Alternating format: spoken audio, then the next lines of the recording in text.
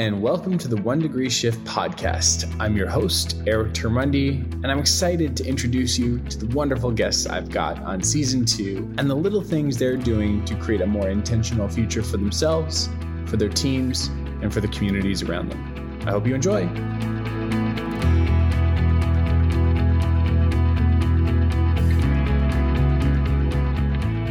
Lisa Genovese, thank you so much for joining the One Degree Shift podcast. How are you today? I'm good. Really excited to be here. I'm excited to have you here because through the little bit of research that I've done, I'm excited to hear how you think, how you process, how you do the work you do, why you do the work you do. But first, I think we need to understand what is the work that you do and what excites you most about it right now. So we often get put in the marketing agency bucket, but bottom line is really a market research consultancy who also happens to do marketing. Okay. So that's kind of in a nutshell. We get put in that traditional agency bucket, but we're anything but traditional. Okay. What does it mean to be not traditional? We have a lot of out-of-box thinkers on our team. So we really believe in a data-driven approach. I don't believe in telling a client they should do X, Y, or Z with their business or with their marketing if there isn't some information to support why. So we're a lot of research nerds and geeks who uses that information to come up with those like crazy, big, hairy, audacious goal type ideas and then really champion those clients to roll those out. And we call them challenger brands. I love it. So what does Bottom Line collect in terms of data that give you some of the insights and the unique approach that you have? What questions are you asking that others aren't? That's an excellent question. To that point, asking good questions is really, there's nothing secret sauce about that, but really making sure that you're digging in deep and asking the things that your competitors aren't, really not being afraid to mystery shop your competition and understand what is it that they aren't doing that your brand should be doing. That's where a lot of that gold comes from. So there's simple interviews, surveys, some focus groups, but really it comes back to that asking good questions. Of course, we'll pull from other studies that are out there if the answer exists, but we want to, talk to our clients and help them understand why, did they choose that particular brand? But more importantly, what makes that end customer or consumer tick? And what's that process for them? And what may be missing also in their customer journey that, our client can offer or deliver to them. Do we often know what's missing? There's that we know what we know, of course, we know what we don't know, but we don't know, of course, what we don't know either. And sometimes it takes us a little bit to wrap our heads around, but the more we learn about the world, the more we learn that we don't know about the world too. And I think that's sort of might feed into the question more directly. Yeah. Not knowing what you don't know. Oh, such a good one. Most of the time clients are saying, I had no idea that even existed. And it's because they're too close to their own tree. And so that objective is really what helps uncover whatever that one thing or multiple things are. Work with a lot of clients who may have, a BI team, business intelligence team in-house, but that BI team sometimes gets stuck because they are so close to it. And that objective view that can come in and say, well, hey, did you think of this? And oftentimes they're like, wow, how did we miss that? It is so blatantly obvious. So sometimes it doesn't have to be complicated. It's merely back to that, ask good questions and look at it objectively. What do we get most wrong about marketing? Oh my God, so many things. The biggest one, not understanding your customer. I find it so frustrating how people will just roll out a new website or roll out a new campaign without really thinking through what messages do those end customers need to hear in order to buy? What journey is that customer actually going to take when they interact with your company? Marketing does not have to be complicated. It can be simple, but it's doing that homework and that foundation piece first that people are getting wrong. And back to that data-informed decisions, the numbers don't lie. They cannot tell you the number of times that I sit down with a client. They're like, oh, we're really sure on who our customer is. We know this. And I'm like, okay, that's fine. It's our job to validate whether you're right. And so we'll go run a study and find that the customer is dead wrong. And I don't mean that in a patronizing way. I mean that in a these business owners or, marketing teams are coming from a good place and they are confident that they know, but they haven't gone through those exercises 9 times out of 10 to really validate whether those assumptions are true. And educated guesses in today's marketplace, they're dangerous. How it's no secret that the slowest the world will continue to change is today. The world around us is moving. I don't like to use the word exponential because I think it's often misused and not necessarily true. But the world is moving quick, whether we're looking at Moore's law with technology or we're looking at the knowledge doubling curve, whatever that might be. How much does our customer change and how often do we have to touch base with them? Given that how our customers might use our product or service change, how our customers might change, how the service or the product themselves might change, how our team might change, and then how in turn our product shows up in the market might change. Walk me through sort of what that looks like. Is it cumbersome? Is it consistent? Is it something that obviously I doubt we do once and then leave? Can you talk to me about the process a little bit? And I just want to clarify, are you meaning from a perspective of what's the rule of thumb for all businesses? Is there one? Or is there not? I mean, how do we approach this feedback from our customer? Because you don't just do it January 1st and then you're done. What does that process of understanding the customer look like, and how cumbersome might it be for the business who's trying to better understand what their wants and needs are? Excellent question. And so there is not a standard answer to this. Definitely some people would think that there is, but I feel that it really needs to be based on, again, who are your customers? What industry are you in? And what those customers need. So for sure, do not leave it 12 months before you talk to your customers. I think like a quarterly basis should be the minimum, no matter what industry that you're in. That frequency, may dial up in a B2B setting where it is more, customer service focused. If you're, in ongoing projects on a regular basis, you can have more conversations. When you're in a retail environment, quarterly is probably more realistic. The point is back to that customer centric. What do those customers need? And then to your question of how do you use that data, or what do you do with that information? Well, you listen to it. Do you take every single little piece of information that comes through and say, okay, we're changing everything in the company because one person said they didn't like X? Well, no. But if there's a common theme that you find, do something with it. Actually listen to what your customers have had to say. It's one of the things I find frustrating with, research studies, or even people that run surveys within their company to understand what's going on with their company culture, is that they'll ask the question, but then they never actually do anything with the data.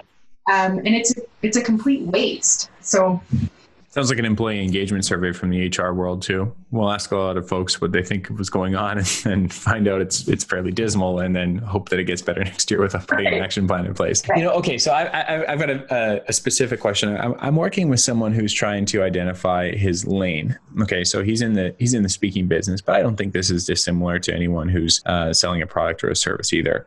And he's trying to get feedback from the market. Okay.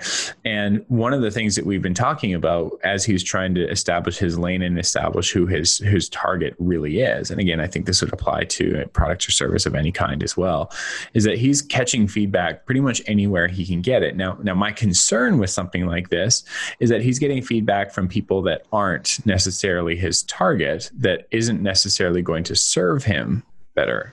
What's your thought on generally surveying the market and getting positive and negative feedback from people who may or may not be who your target is in the end? How do you actually determine what's good information and what's not? And then in turn, what do you do with it? Oh, such a good question. I'm sure you can see me smirking. I can. My most favorite Brene Brown quote is, I may not get it right, so I'm going to butcher this. If you're not in the arena getting your ass kicked like I am, I'm not interested in your feedback. Right. Wow. That is so powerful, but also so true. And this goes for when you're gathering market research data as well. So if you're getting feedback from somebody who isn't your target audience, I would probably coach that person to put that in what I would call the parking lot, and focus on the feedback from the people that are in your target audience. It doesn't mean that what's in the parking lot gets completely ignored. There's probably some gems in there, but I would be looking for the common themes from those people that are in the end target audience and what's most important to them first, and kind of use what's in the parking lot as a secondary metric. If there's something that lines up that both groups are saying, hey, XYZ sucks, or hey, XYZ is really great, well, you validated on both sides, but pay attention to who you're actually trying to sell to or market to first. Does our language and how we show up in the market, does that mold to where the best sales opportunity might be? Or is it something that we should be more true to ourselves and have the market find us? Is there a balance between the two? Also a good question. When it comes to crafting a message, I think, again, make sure that it resonates with who you enjoy working with the most. But I would also argue that make sure that who you enjoy working with the most is your most profitable group. Sure. Right. If it's not, that's okay. Maybe that becomes a CSR initiative or something to that nature. But we're in business to make money. Profit's not a dirty word. So I would be looking at, who do I enjoy working with the most that makes me the most profit? And that is where I gear my message towards. It doesn't mean that you can't look at, the other stuff, but that again is kind of that parking lot or afterthought. And if you've got a product, you might be testing that in the market too. So would that buyer potentially change or how we're putting that language out into that market change too? We could.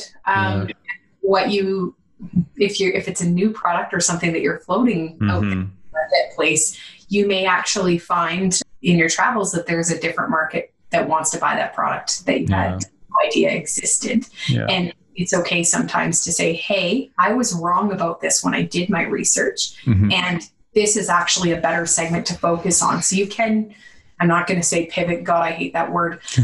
But, you can shift your messaging if you find something that better suits product or service you offer. Okay. So the 1 Degree Shift podcast is very bite-sized, and I perhaps am already coming to my last question. Time does fly when you're having fun. And I think I want to go back to this idea of the questions that we ask. Now, we're looking to better understand our product fit in the market. We're looking to better get feedback from our customers and from our clients. Where do we start in terms of the questions that we're asking so that we get a good response? But I also get this feeling that a fear that I've always had is that you don't want to ask these questions, number one, in fear of response, which I think you got to get over that. But number two, that you don't want to ask a favor of folks or make it cumbersome on them to give me feedback on something that I'm trying to figure out. So what's that art of asking for feedback without asking for too much, but still getting the information that you need? Okay. Really, really great question. And the first thing I'm going to say is, by asking someone a favor, you actually, and I could geek out on consumer behavior psychology for an hour, but by asking someone a favor, it actually makes them trust you more. So what's interesting is that the psychology for your client, if you ask for that favor, they're going to feel closer to you as a brand, and actually they're going to want to give that feedback to you, whether it's positive or negative. Right. In terms of the questions that you ask, don't ask the canned, boilerplate, boring ass questions that no one cares about. So why did you choose to work with XYZ company? And no, ask what is your favorite part about working with us? What's your least favorite part about working with us? What are you most excited about when you see our email in your inbox? What is that trigger for you? Those types of questions are going to get you so much more than just the standard, why did you choose us? They're going to say, because you do a good job, because you've got a proven track record. Of course, yeah. And that tells you nothing. The other thing, if you're doing an interview, is don't be afraid to kind of pick apart a little bit what they've told you. So it's just like the art of podcast interviewing. You'd be excellent at it, Eric. If they give you an answer and tell you, I get really excited about X, and that's where their answer stops, well, then ask the why. Ask what's behind that. What's the motivation for them? So, okay, then I lied about the last question because I've got another last question for you. And that's because I know you're coming from Calgary. I went to the University of Calgary myself, lived in Calgary for many years, and for better or worse, well, in this case for better, but perhaps in the feedback realm, worse. Calgary has among the nicest people in the country. And getting real feedback from a Calgarian or a Canadian can be really tough. I mean, I know that from the keynoting space, if someone didn't like my keynote, they'd probably say, yeah, it was pretty good. And that would be it. If someone really didn't like it, they might say, yeah, it might need a tiny bit of work. Whereas if you go south of the border, they'll say, minute 7 was trash. I thought it was awful. It made me feel this way. And they give me really specifics because they're more blunt and upfront. And that's not good or bad. It just is what it is. How do you get real good constructive feedback from a Canadian who's not used to being negative in any way, shape, or form? You ask a question that they have no choice but to give you the feedback. So the question has to be geared in such a way that it is open-ended. Mm-hmm. And so if you ask, what do you feel when, we'll go to your keynote example. Sure. How did you feel about my keynote? And when they say, oh, it was okay.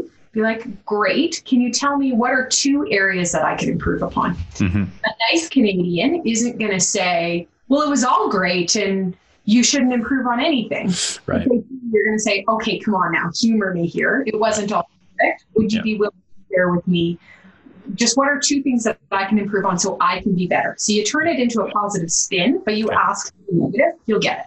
Lisa, this has been absolutely fantastic. And I'm curious then if anyone wants to get in touch with you or if there's something that you want to share with us as we wrap up, what might you say or how might people get in touch with you? This has been really fun. And probably the best way to get in touch with me is LinkedIn. I'm pretty active on that platform, so feel free to connect or hop over to our website, wearebottomline.com. There's lots more information there as well. Fantastic. Lisa, I hope you have a great day. And thanks again for your time today. Thanks so much. Bye-bye.